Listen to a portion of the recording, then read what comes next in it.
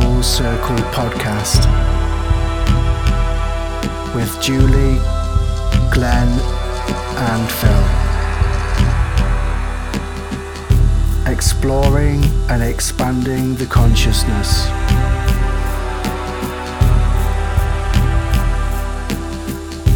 Learning from each other.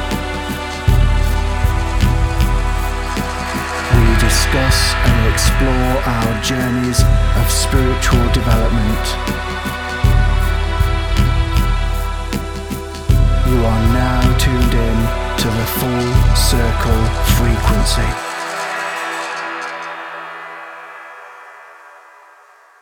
Welcome to the Full Circle podcast. Welcome, Julie. Hello. Hi, Phil. How are you? I'm very good, thanks. How are you? Buzzing as ever. Good. Have you had a good week? They seem to be going faster these weeks now. They do, don't they? Yeah. And it's becoming lighter, which is so nice at the minute because the days are drawing out now as well, and we're starting to come into spring. So the daffodils are coming up, and the snowdrops are out in force, aren't they, at the minute? So it's lovely. Really is waking up at the minute. Glenn, good evening. Good evening, Phil. How are you? I'm very well, thank you. And if I can just remark on the before the show conversation we was having, I was just mentioning this week whilst having my walks, I always have a conversation with my spirit guides and everything. And this week in particular, they were saying, hold that space for love. Hold that space for love in your heart. And so I've had that every single day. And it's a marvellous experience. So I've kind of been walking on cloud nine, so to speak, all week. It's gone very fast, like you and Julie have said. And it's nice that it's getting a lot warmer now because I can hang my coats up and wear my rock T-shirts. So I'm a happy camper. Yeah. Brilliant. Not had a coat on today. It's been lovely. Same here. How are you, Phil? Very well. I've had a brilliant week. I've had a really good week. A good week at work, which has gone really well this week. So the weather's been nice. It's been nice to actually get some washing on the washing line as well. So, yeah, I love spring. It's probably my favourite time of year, really. So, Anyway, on with the show. And we are going to be talking about Nadi, Mukti, Asana, Chaturanga, Drishti, Hatha, Mudra, Prana, Pranayama, Savasana, Shanti, Vinyasa, Yoga Nidra, Jala, Sutras. People might not know what I'm talking about. It might sound a foreign language. Foreign to some people. You forgot Bananarama. Bananarama. Yeah. I forgot about that one, Glenn. Joke for you, Glenn. Okay. What do you call a group of yoga instructors? I don't know. What do you call a group of yoga instructors? Well, actually, I don't know, Glenn. So it's lucky that we have our resident yogi with us tonight, isn't it? It is. Yeah. Very fortunate. Julie, what do you recall a group of yoga instructors? Well, you've almost said it there, Phil. So yogi or yogis as plural there. Flexible friends. Not a movement of yoga, a movement of yogi. Movement of yogis. That's what you do after the session. You do. So, movement in different ways, shall we say. When you become lighter. So Deposit some prana. So we are drawing upon your expertise tonight, Julie.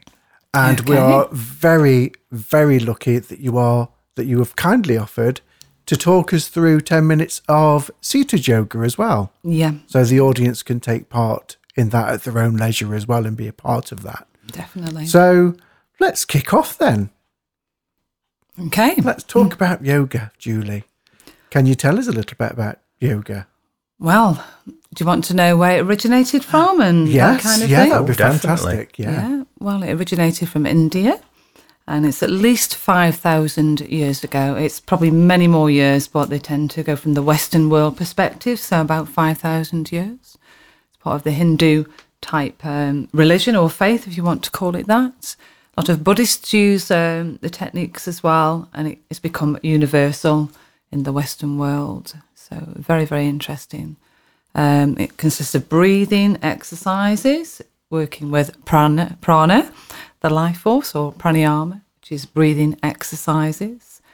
And it's about cleansing your mind and your body through doing posture work and being mindful as well, mindful of your thoughts, your actions, everything really. Yeah. And all links in with karma as well. Mukti. Are there many different types of yoga? Is there a lot of different types? What type of yoga do you practice, Julie, and do you teach? Okay, mine's a mixture of styles, but there's Hatha or Hatha Yoga, as you can pronounce it, which is quite a classical foundation. If you've never done yoga before, you could start off with that as a practice, where you hold postures for a period of time. You can also connect that to Yin Yoga, which you hold them for longer lengths of time. And then you have other types of yoga, Vinyasa Flow Yoga, Ashtanga, Bikram, which is hot yoga, Iyengar using straps and props there. But mine's a combination of Hatha, Vinyasa Flow, and I would say Ashtanga postures in the session. Okay. And you actually teach people online as well, obviously, because we can't have groups at the minute, can we? So I know that you're teaching a lot of people online. Yes, that's correct. I'm doing Zoom sessions. I'm doing about 4 classes a week at the moment. So that's another type of yoga. So really well done, Julie, for inventing Zoom yoga. We'll add that to the list. Absolutely. Yes, and it's very unusual, unpredictable. So, yeah, it's quite enjoyable now. I've got used to doing it online. Yeah. Does it feel a little bit strange, obviously, being in the room on your own? Yeah, because you're talking to yourself and you're getting on with the poses, because I tend to join in with the poses rather than stand there and instruct. I like to get the feeling that the yogis are experiencing at the same time. So occasionally I look over to the screen, I see little windows and boxes there, a bit like the Muppet Show. Yeah. You know, I've got to say, though, how does it work with the health and safety? Because obviously everybody on your class is in the comfort of their own home, and you're like having to watch over them. That's correct. So I make sure that what I'm teaching online is nothing too fancy, unless I know they're experienced yogis. So I keep it very basic, and I always insist on the videos being on, unless they really don't want to. And then I say, well, you must take care for your own, posture work, and make sure that your surroundings, like the light fittings, are nowhere near you, and furniture. You'd be surprised. Pets. And pets. There's lots of cats and dogs that tend to join in. So I always say at the beginning, make sure you listen to your body. Make sure you're comfortable with what you're doing. If you're not comfortable, you can stop at any time. And I do insist on looking on every video screen there to make sure. I should imagine as well that the energy within the session attracts animals to them as well. Absolutely. They try to join in as well. The best ones are the cats that walk right in front of the cameras several times, blocking any view, and then decide to sit there and stare into the camera. We've had that a few times. As long as you don't see the sheriff's badge, that nobody wants to see that, do they? No, we've not seen that. Or you've got the pets that actually join in and lie by the side of the person practicing the yoga, and they try and climb on you as well. So it's brought some joy and some entertainment into the sessions. Yeah. Yeah. Where does that word come from? That word, the word yoga. Yoga. Where does that come from? Do you mean what does it mean, the word? Yeah, where does it originate? What does it mean? Yeah. Well, it means unite or to yoke. So you're bringing together a masculine and female energy. So it's balancing your mind and body, because we need to have a balance of masculine and feminine. Everybody needs that. And if there's a dominant side of one or the other, then you're out of balance. So yoga is a great tool to bring everything back into balance. So do you know when you're practicing yoga, then you're using masculine and feminine energies, do you also use then source energy and earth energy? Yes, yeah. There are postures that you can use for grounding, such as the standing poses, the warrior poses, triangle, which is Trikonasana in Sanskrit, which is also fun trying to pronounce those terms as well. And then you can have the higher energies where you're on your head and the headstand, which is working with the crown center. Wow. So I do sometimes do Kundalini yoga retreats when I'm able. And I go through the postures to specifically work from the base of the spine upwards through the chakras. That was my next train of thought, actually, about how we bring in Kundalini energy into yoga as well. Yeah, so that's basically what you would do. You would do some breathing, a few minutes at the start of the class, because most yoga classes last about an hour and a half. Where in the gyms and places like that, it's down to an hour now. So everything's a little bit rushed. So you can take more time when you're doing a Kundalini yoga class, and you can specifically hold those postures that will help. It doesn't always work with the Kundalini energy. At the end of the day, the energy will rise when that person is ready. Basically, you can't technically force it. You may have to practice it for many years before you have an awakening, or you may not need to do yoga at all and have a Kundalini awakening. What would you say? I always think when you talk about Reiki, you've got the 5 principles of Reiki, haven't you? Yeah. What would you say would the principles of yoga be? Do you have principles in yoga? Not the elements per se. It's more of the nadis. Right. Where you have the Shakti energy, which is through the base of the spine in the centre, and also the Indi and Pingali energy, the male and the female energy that intertwine with the Kundalini energy through the spine, if you can visualise that there, to the Shakti until it reaches the crown centre, and then you become more enlightened. I think we can always learn ongoing, but at least once you have those higher chakras open, which you use with Reiki and mediumship and, other channels. I find the how you are doing your yoga sessions over Zoom, it was quite fascinating. And you were talking a while back about how you teach yoga to people that are partially sighted. That's correct, yeah. How do you do that? How is that possible if somebody can't see you? Well, I've got some people that are completely blind on the actual session, so I'm very careful not to mention sight particularly, because it could be quite a poignant reminder. Yeah. So I tend to just say, "Can you hear my voice?" and then I'll go through the posture work with them, and then I'll say, "Is everybody okay with that?" And then I get the feedback live on that session. It worked like a dream, to be honest, from the first one. So I'm very clear with instructions. So it's quite regimented, but it's meant to be regimented so that whether you have got the sight, you're able to follow it with your eyes closed if you wanted to. So you could go into your own trance, or consciousness at that time. Yeah. How many people do you tend to get on when you're on Zoom? How many people do you tend to get on average in one class, would you say? It's not as big as when I was doing the classes in the gyms, which were between 40 and 80 people in a class when we were allowed to do that. I used to have to wear a headset to make sure they could hear me.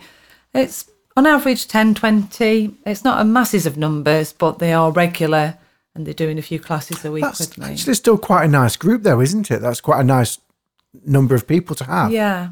Really, for a group. And the energy, as Glenn was saying, is different because you're the only person in the room, but the animals like it, and they bounce off your energy then as well. Definitely. If somebody wanted to join one of your Zoom classes, Julie, how would they go about doing that?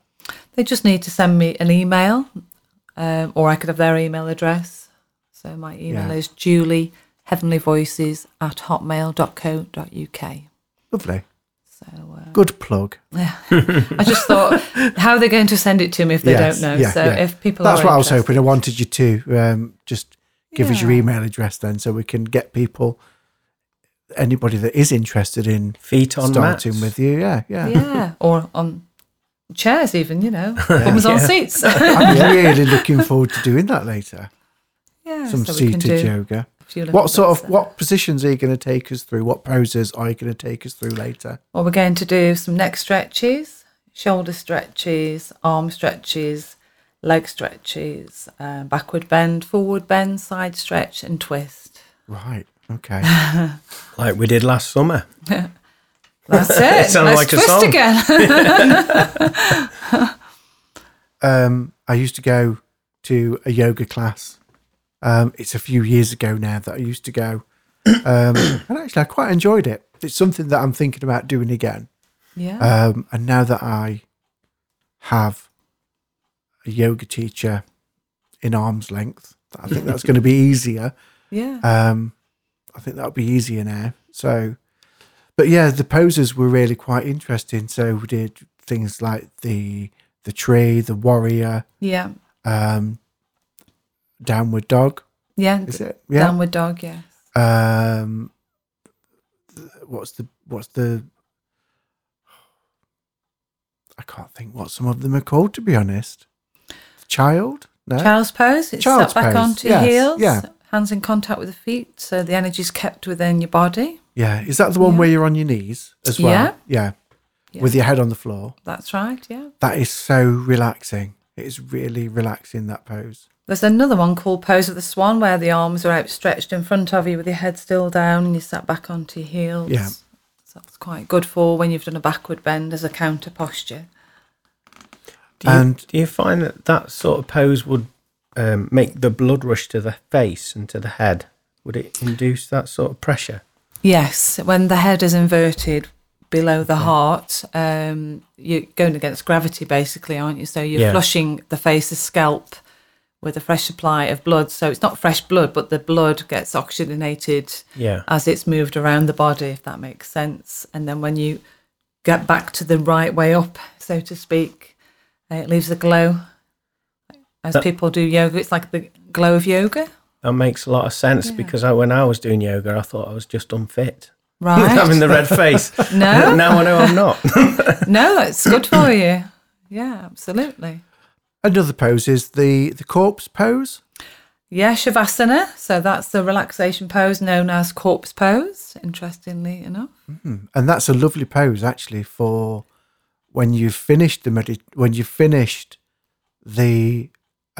yoga session. Yeah. Is that usually the last pose, and then could you do a meditation in that pose? Yeah, you could do the meditation in Shavasana, or you could do it in a seated position, the half lotus, the full lotus, or just your legs crossed, whichever is more comfortable. Most people tend to meditate upright so that you don't fall asleep. That's the main reason that you do that. But if you can lie down and remain still conscious, as in doing a yoga nidra, which is yogic sleep, then you could do that as well. So with the, I won't even attempt to pronounce what you just said there, but with doing that sort of pose, where you're in between sort of the awakened consciousness and the sleep consciousness, would that be similar to meditation? It would, yes. It would probably be a lighter meditation. It depends on how long the session is. If you were there for an hour and a half or even a 2-hour class, you would do half an hour in that position. So you could quite possibly go into quite a deep meditation there. Most classes at an hour and a half, it's probably 20 minutes. I suppose it depends on how quickly you can go into that state without falling asleep. And would there be another pose to come out of that to liven the clients up after that particular pose? Yeah, so when you're bringing yourself back round, you move your fingers and your toes and you just have a little stretch there. You bring your breathing back to your own comfortable breathing pattern rather than doing an exercise with your breath where you could be breathing into the count of 4 and breathing out to the same count, or whether you're using breath retention, where you breathe in, but then you hold your breath and then you breathe out after a period of time. So those are pranayama exercises, working with prana, your life force. Is that for the diaphragm? Would I be right in saying that? That's correct. Yeah, you breathe from the diaphragm in yoga. You should be doing that also when you sing as well. So you've got 3 lobes, and the yogic breath, which is the lower lobe, the diaphragm. You've got your lower chest, which is the middle lobe, and you've got your upper chest, your top lobe. So it's good to get the breath going there, and you can use that in your meditation. And then what I also do when I'm bringing them round is ask them to roll over onto the right side and draw the knees onto the chest and curl up into a ball, because that brings your heart rate back to its natural state. Is that like the position you was in when you was in the womb? That sort of... Yeah, sort of. Call it the fetal position, is that? Yes, yeah. Yeah, where you're curled up into a ball. Yeah, that's it. That's right. And then you would then come up slowly into sitting. Otherwise, you would go a little bit dizzy because you've slowed your heart rate down and your blood pressure drops. So it's always a good idea to take care when you're coming back up. Yeah. Are you able to talk us through, Julie, some of the different poses that we have that we could... Yeah. Not to do now, but are you able to talk us through some of the poses and tell us how they help, how they support you, what the meaning of that pose is? Yeah. So you've got your forward bend, which can be a seated forward bend or a standing forward bend, which is a full body posture that you can use to work your hamstrings. So you straighten your legs when you're more flexible, or if your hamstrings are tight, you keep your knees bent, and this is from a standing or seated position. If you're in the standing pose, you're then taking your head below the heart, so you get that flushed sensation to the face, where your face goes red, and then you relax all of your body there, and your hands just hang sort of like a rag doll, quite loose. Or from a seated position, you lift from the hips as you inhale, and then exhale, flow yourself forward, hands resting onto the legs, or reach for your toes.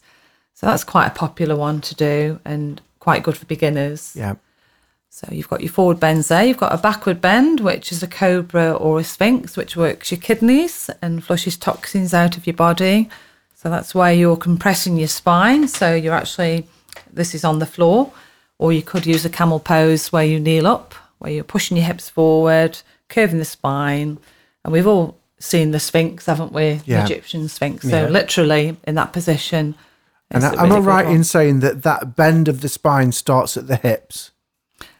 Yes, that's Kinda. right. The base of the spine. Yeah. And then looking up at the ceiling. Do you look at the ceiling with that one? Is that where the gaze is? You can. You're better in the cobra or upward dog to look up to the ceiling to stretch the neck, because it's a sharper angle with the spine. So the Sphinx, you would tend to just look out in front. But the more advanced poses, you could look up, depending on if your neck's okay. And then you've got side stretches, so you could use the triangle pose from a standing position, where you take your arms out to the side and you go into almost like a triangle position. It's hard to explain rather than, if somebody can see you particularly, but that is another good pose that you can use for a side stretch. And the spinal twist, which is another one, where it's a seated pose, you cross your leg over the other leg and you twist round to the side, and that works all of your back. The spinal twists are the only poses that work the base from the spine to the top of the spine. So that's a few poses there. Then you've got your balance poses. You've got tree pose that you mentioned earlier. Yes, yeah. You've got a dancer pose. You've got a seated boat pose or an aeroplane, an osprey, an eagle. They're all good for your mind. So you're asking what they're for. There's so much information, to be fair, with the poses. There was one pose, I think it's a basic one, that I employed when I had sciatica. Yeah. And I found that yoga got rid of that for me, with doing these poses every day. But one was a simple pose. They call it like cat stretchers, where you're on all fours and you let the back go really high, and then using your stomach muscles, you bring that spine in again, and you keep doing that. And then I think I did the pose where, I forget the term for it now, where you sit on your feet. The pigeon pose. And then you stretch forward with your arms stretched right in front of you as well. Yep, so you've got one knee bent, one leg straight behind you. I think you're talking about pigeon pose there. And what I did is I hardly moved at all, but I was just moving in between both of those positions, doing it on a daily basis. And I found it released this trapped nerve that gave me sciatica. Yeah. And within no time, those sensations had gone down to doing yoga. So I found it really, really helpful. Yeah, they're the best ones to use as well, because you're keeping the base of the spine, the coccyx there, nice and clear, which will help to relieve the sciatica.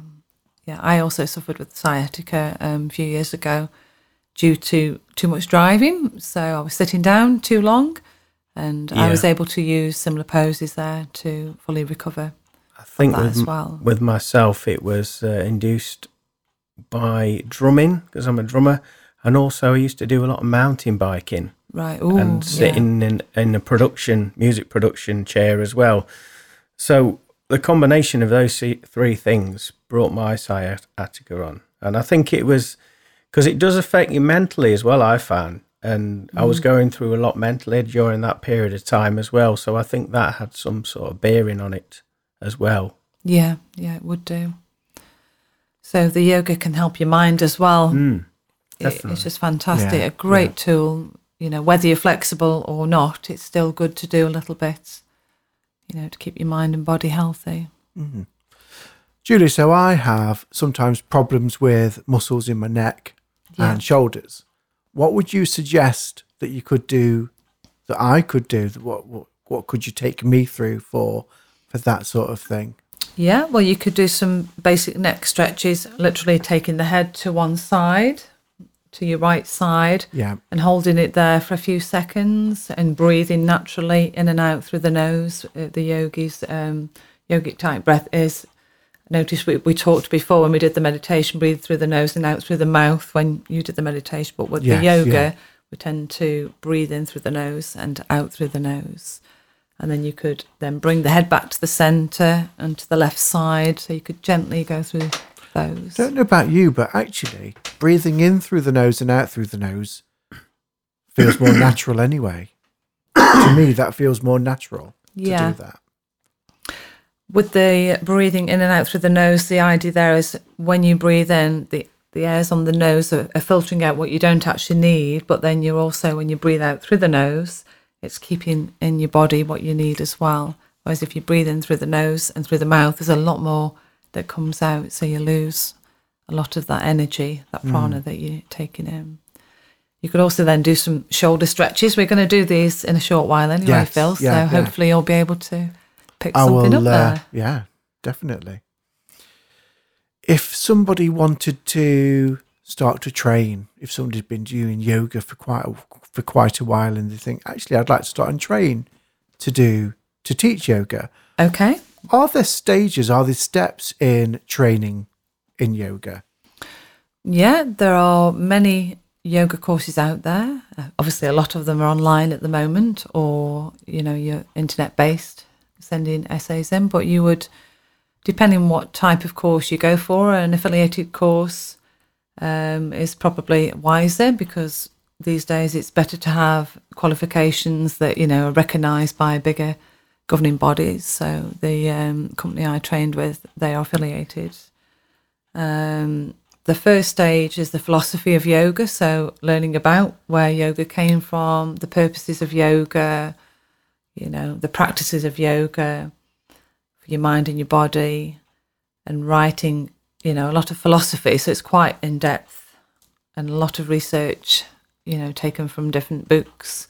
I think I must have had at least 20 books when I was studying to cross-check and reference, because there's always slightly different variations available in different books there. And the Sanskrit, to bring it back to English, can be quite interesting as well to understand there. And then you have part 2.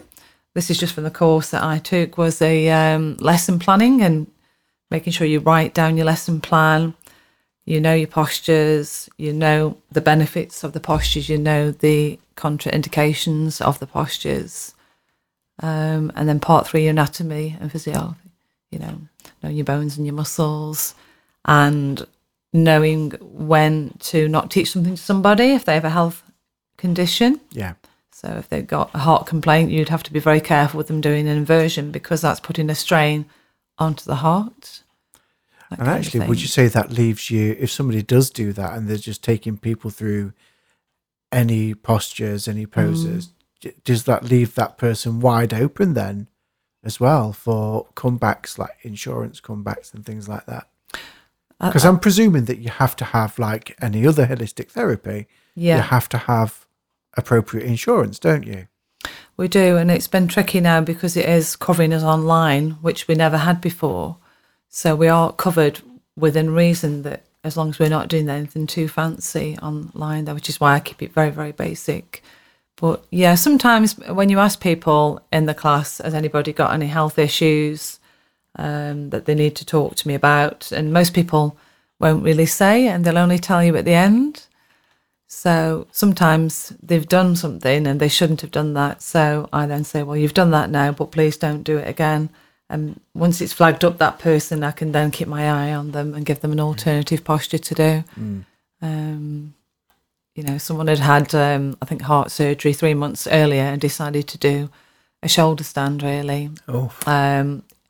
We don't hold them particularly that long in a class, but obviously at the end, when he came to me at the end and said he'd really enjoyed the class and then proceeded to tell me, it was, right, okay, you shouldn't be doing that at the moment. You need to be doing the bridge or just raising your arms and legs in the air while lying flat. Yeah.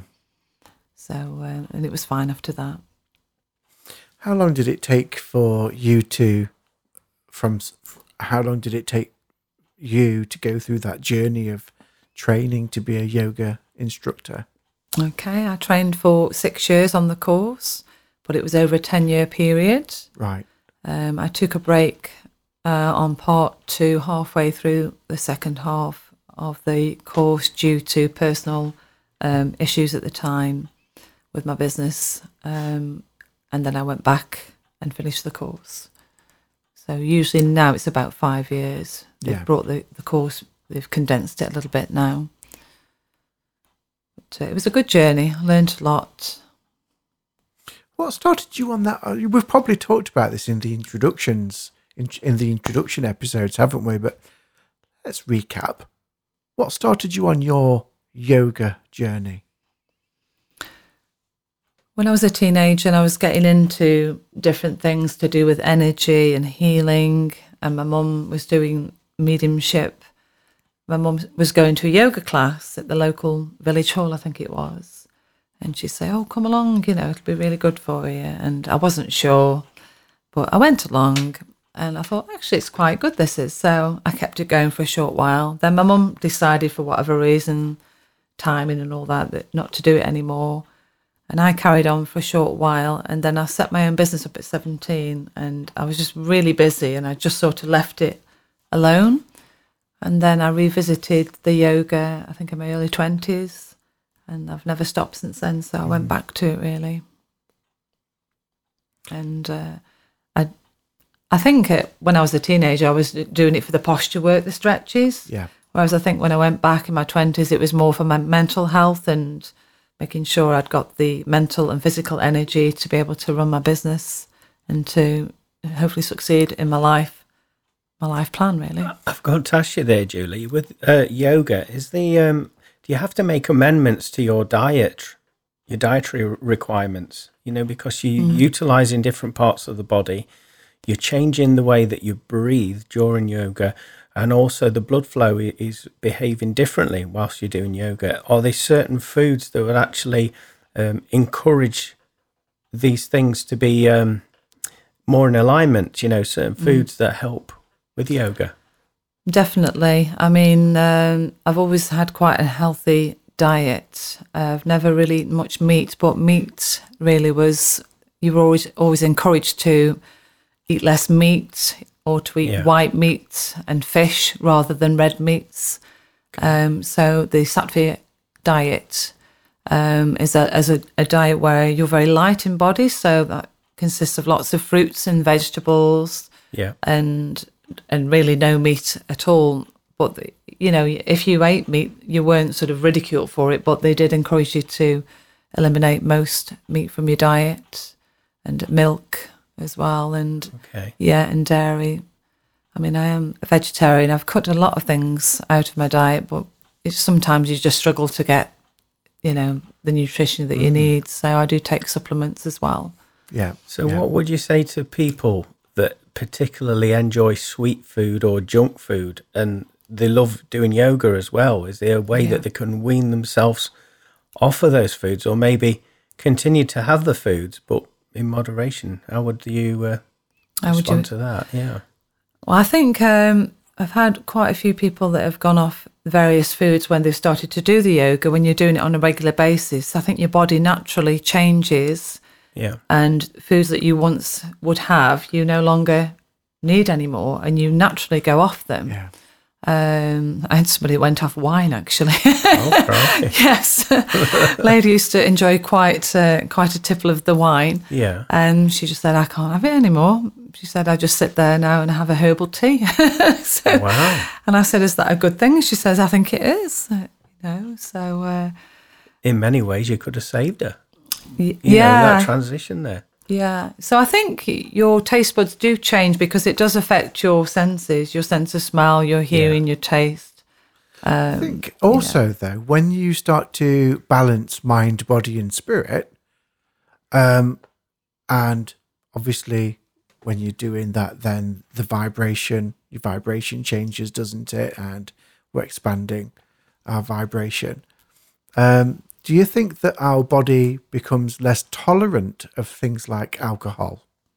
Yeah, definitely.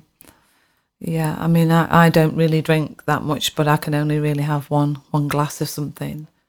It's just quite strong, really, and quite a fast response to it. So I do think the more highly attuned your body becomes, then that's absolutely right. You can tolerate less. So that's probably a natural way of going off those foods or moderating those foods.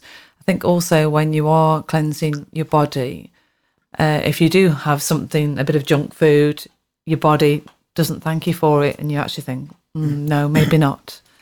You know, I'll have less of that and I'll have more of that. Yeah. And then because you feel lighter as you're raising your consciousness, not just from the energy point of view, but from what you're actually putting into your body, you do feel light. That's it, the best way I can describe it. Yeah, good. Anyway, let's alter our posture and get comfortable and make some leg room, because I think it's probably about that time that we went through some poses, do you think? I think so, yeah. Okay.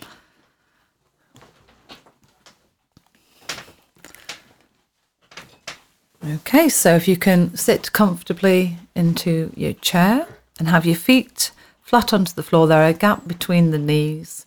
And if you can straighten your spine, and then just have your hands resting just above the knees there. And if you can breathe in and out through your nose for me, inhaling, just your own comfortable breathing pattern to start with.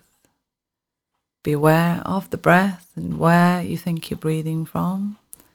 And then breathing out, so you're letting go of any stale air, any tension or toxins held in the mind and body, letting go.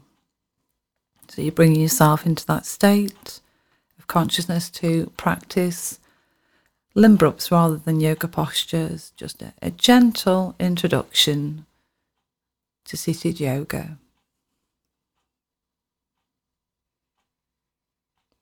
And if you continue with the breathing in and out through the nose whilst you're doing these postures and limb ups.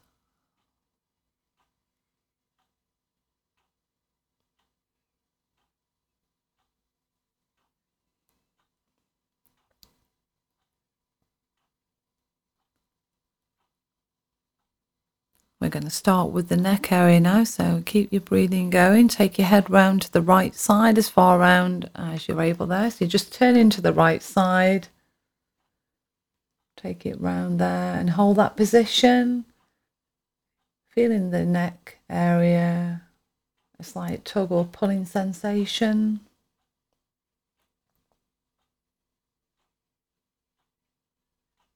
And then turn your head back to the centre, so your head's into neutral.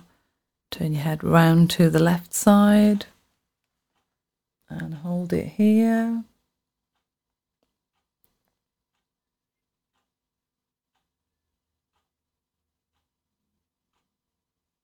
And then bring your head gently back to the centre. And we're going to tuck the chin in towards the chest. So this is a a chin lock position or a bandha.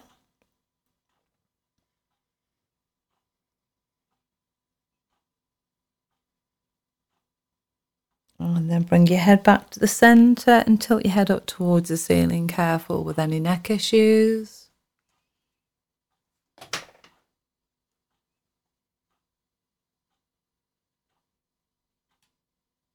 And bring your head back to the centre and to neutral. We're going to tilt the head over towards the right shoulder now, side tilt.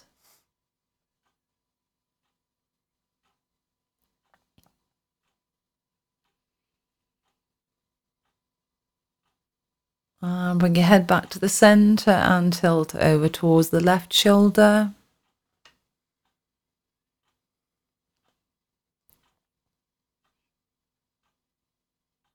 And bring your head back to the centre, tuck your chin back in towards your chest.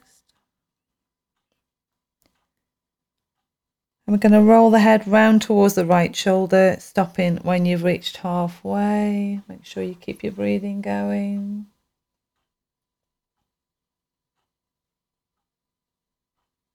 Roll your head back to the centre with the chin tucked in, and then roll it round towards the left shoulder, stopping when you've reached halfway.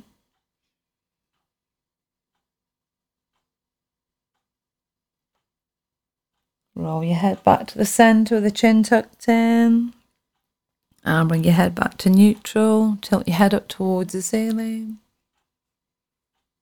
Keep the head back, roll your head round towards the right shoulder, stopping when you've reached halfway.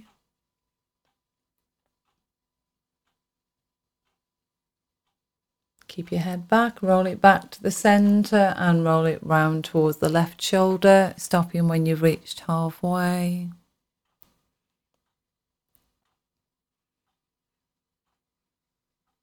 Keep your head back, roll it back to the centre and bring your head back to neutral position. Now we're going to move on to the shoulder stretches now. So we're going to move both the shoulders up and over and back, or if you can't manage both shoulders, you can do them alternatively. So just nice and slowly up and over. So this is really good if you have a lot of tension in the neck and shoulder area.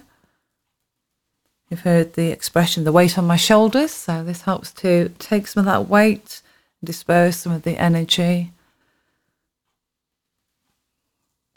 Lovely. And then just relax the shoulders back down, and we're going to go the other way, up and over and forward. Really feel where you're moving there. Don't worry if there's any sound effects, it's quite normal.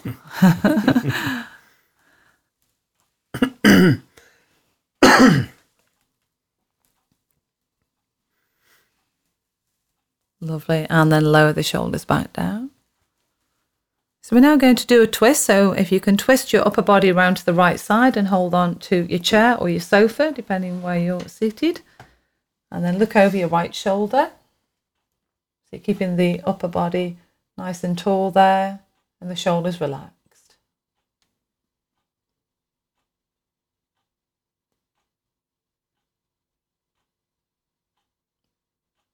And then twist back to the centre and twist round to your left side.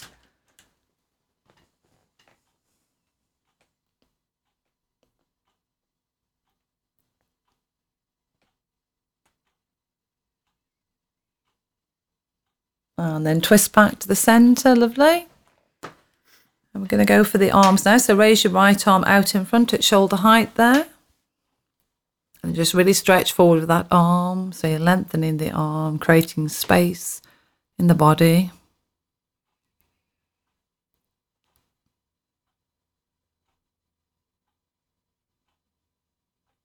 And lower that right arm back down. Inhale and raise the left arm out at shoulder height and stretch forward with the arm.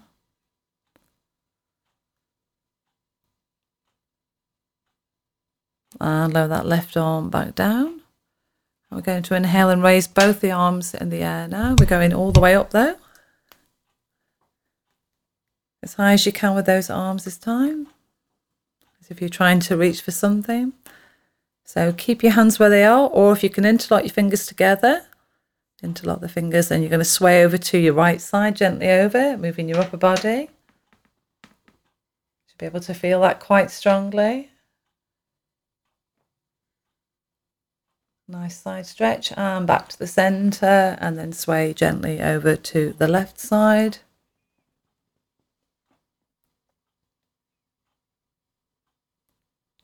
And then back to the centre.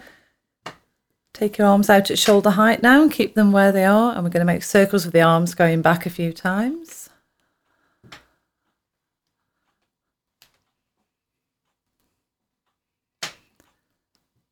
And then up and over. So the arms are just at shoulder height there. Just keep them there. You're just making little circles. That's it.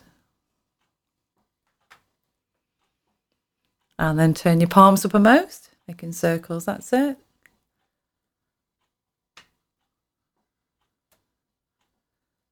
And then up and over, circles going forward.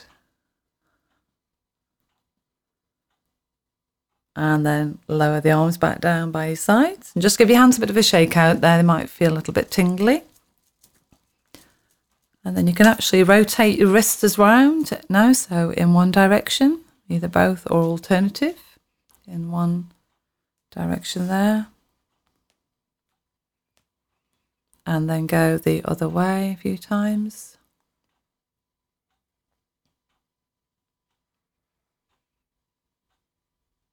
And we're going to take the arms behind us now. If you can interlock your fingers together, that's great. If you can't, you can keep your hands apart and then lean yourself forward and turn your head in towards your knees. So it's called chest expansion, and it does what it suggests there. It opens the rib cage, then the lung capacity. Also good for the back.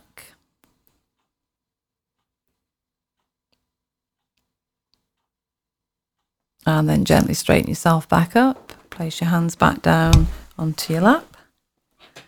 We're now going to do a backward bend. So we've done a side stretch and a twist so far. So the backward bend is working the kidneys. So push your chest forward, look up towards the ceiling. And we're in our little cobra or sphinx version in the seated position there.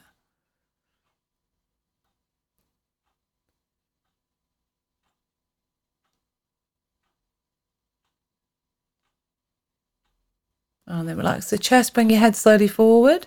Now we're going to slide the hands down the legs, take yourself forward, take your head down towards your knees. If you can reach your feet, that's great. If not, you can keep your hands on your legs and turn your head in towards your knees so you've got a nice position going on there. We have got some microphones here, so it's a little bit tricky, but we can still do a little bit.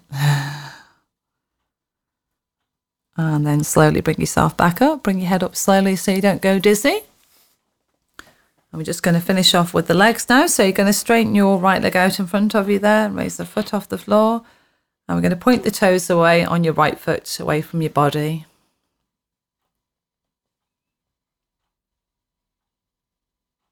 And then draw the heel in towards your body. So you should feel a nice stretch. The back of the leg there on the right side. And then lower that right foot and your leg back down. Breathe in and straighten your left leg and the foot off the floor. Point the toes away from the body.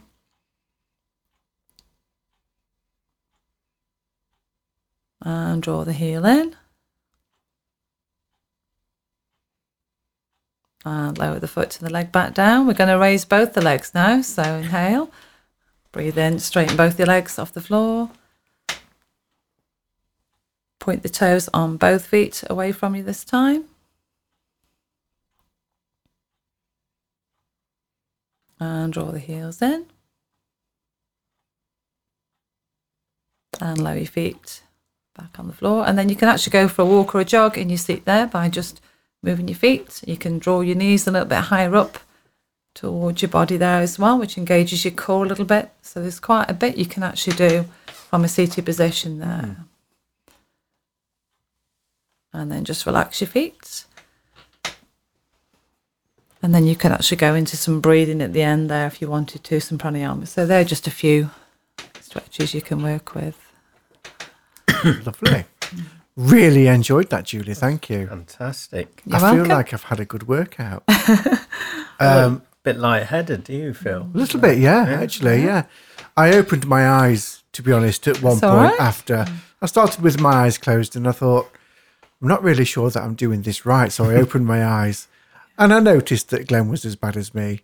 Yeah, I didn't want to hit any mic stands or anything, conscious of all the gear. Yeah. But that was fantastic. And obviously in that situation, if someone's not quite got the right position, I will repeat it again and until, they're able It's to not until pick you it up. do stuff like that, Julie, that actually you realise how tight the muscles are in your legs if you're not using them. Yeah. So that's Definitely. really stretched those muscles out, didn't it? Really Yeah. There, so So I usually do a little bit more and then I do a little bit of breathing at the end just to bring them into a bit of relaxation after they've done yeah. the stretches there. That sort of seated yoga would be ideal for people in care homes and things like that, wouldn't it? Absolutely. I used to go to a care home before last year and they used to look forward to it every week. They were really, really engaging with it and they felt so much more energised when they did it. You do feel lighter. I know I do. I'm still tingling all over from just doing that, and the Yeah. shoulders feel a lot more relaxed and the neck does as well. So, yeah, I mean, as you know, I spend a lot of time seated. So for anybody that does office work or things of that nature, this would be ideal, wouldn't it? Yeah, you could just do it, even if it's 5 minutes, a couple of times a day, just do, some neck stretches. The shoulder ones are really good. Just get the energy flowing again, I'm definitely going to, this is something that I'm definitely going to take into my own working week, really. Fabulous. And it's things like that, really, that I feel the company that I work for as a whole would benefit from that sort of thing as well. So yeah. maybe it's something that I'm going to take to the company, actually. Yeah, see what And they- speak to them they about say. that. So, because the company that I do work for, are quite interested. They're quite forthcoming with well-being and things like that. So, it's Well, really it quite. just high helps on you their- to be more productive, I guess. If you feel that you're a bit more energised, you've got that second wave of energy to carry on with your day. Or if you're hyped up and you need the opposite, the good thing with yoga is you can take what you need from it, Yes, really. yeah. Everybody's different. Well, isn't there a car manufacturer, not to mention any names, but part of their daily routine before they even start work is the entire factory workforce would do some sort of yoga or stretches or something. They'd all get limbered up, wouldn't they, ready to work? Yes, it's a good idea. So I think you can apply it anywhere, really. And even if you can't do very much, you can get something out of it by just doing a few stretches, even if you don't do all of it. It's worth giving it a go. Good. So, anyway, I have a list of yoga terms and I read them out earlier. And I'm not going to put you on the spot, Julie, at all. But Glenn, if you would cue the mastermind music. Dun, dun, dun, dun, dun, dun. Julie, your chosen subject is yoga. Thank you, Phil. So I'm just going to ask you, because I've got a list of yoga terms and I thought actually it'd be nice for people to know what they mean. So, and I know that you know all of these anyway, so I'm Hopefully. I'm not putting you on the spot. So we have Nadi. Nadi are energy channels, so Right, they okay. connect to the chakras or tubes, if you want to call them that. Okay. Mukti. Mukti means liberation, which is connected to freedom and freedom from karma, good and bad karma. So Okay, working one's yeah. karma out. Do tell me if I pronounce these incorrect. Okay. As well. So we have Asana.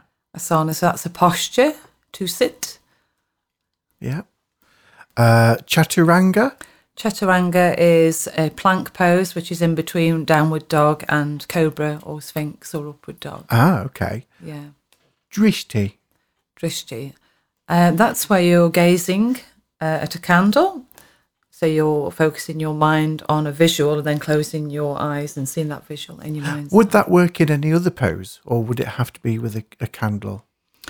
No, you could still use a focus on anything, really. Yeah. If you're in a pose, you've got something in front of you that you could focus. Okay. It would work. Hatha.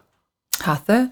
So the sun and moon, which is the male and female energy in yoga, and Hatha is the foundation of yoga. Which means union, doesn't it? Union, that's as well? unity, Yeah. that's Okay. correct. Yeah. Mudra. Mudra hand position that can be used in a bound posture or a bandha. So you could use a mudra with your thumb and your first finger. So you could point them up for uplifting the consciousness. Yep. And you can point them down towards the earth to ground you. I know different schools do different mudras. And we were talking about that earlier, previously in a different episode, weren't we? I think Was it meditation? Meditation, because I'd got you to put your palms face down because we were working with earth energies there. Okay. Prana. And I think that's probably one of the most common words, isn't it? Prana, life force. So it's without prana, we wouldn't be here living and breathing. So, yeah, and pranayama is life force breathing or breathing techniques. Stop jumping ahead. Oh, sorry. Showing off now. Show the psychic. Just hold your I can see horses, through the please. page. I can't really. Well, I'll miss that one out now. Savasana? Shavasana. Oh, right. Okay. So I was Shavasana. totally wrong with that then. Okay. Shavasana, so that's your relaxation position, corpse pose, where you're lying with your heels and your toes out to the side and your palms facing up to the ceiling or the sky. Okay. Shanti. Shanti means peace. Shanti Shanti. I would say at the shack we sing Shanti, don't we? We as do. well? Om Shanti. Yeah. That one. That's the one. Vinyasa. Vinyasana. Vinyasana. Yeah, Okay. So it's a type of yoga with movement, working with the breath. Okay. Yoga Nidra. Means yoga sleep. So it's your prior to meditation or relaxation, guided or otherwise. Okay. Jala. Jala. So this is about energy again, but it's about the elements. So it's like your wind, your moon, your earth, your fire. So am I right in It's not thinking quite that the same. Jala is water? Yes. The element water. Yeah. Yes. Which is one of the 5 elements, isn't it? Yeah. Yeah. And then lastly, the last word that I have Yeah. is No pressure. the sutras. Sutras. So the scriptures that you learn, part of the philosophy of yoga to help you on your journey through yoga. And there's quite a few of them. There's 96. That's it. I did have that written down. Wow. Very impressive. No, I just didn't know that.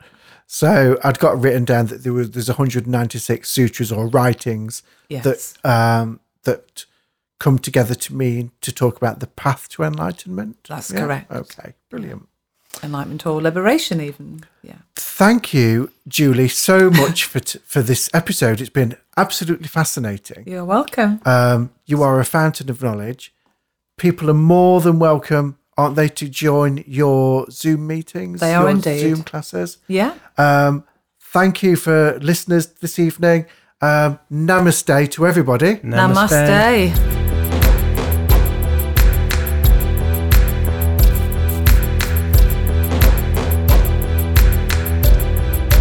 Thank you for listening and continuing to support the Full Circle podcast.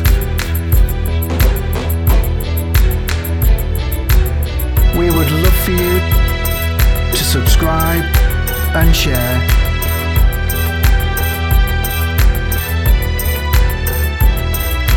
Don't forget to find us on our official Facebook page.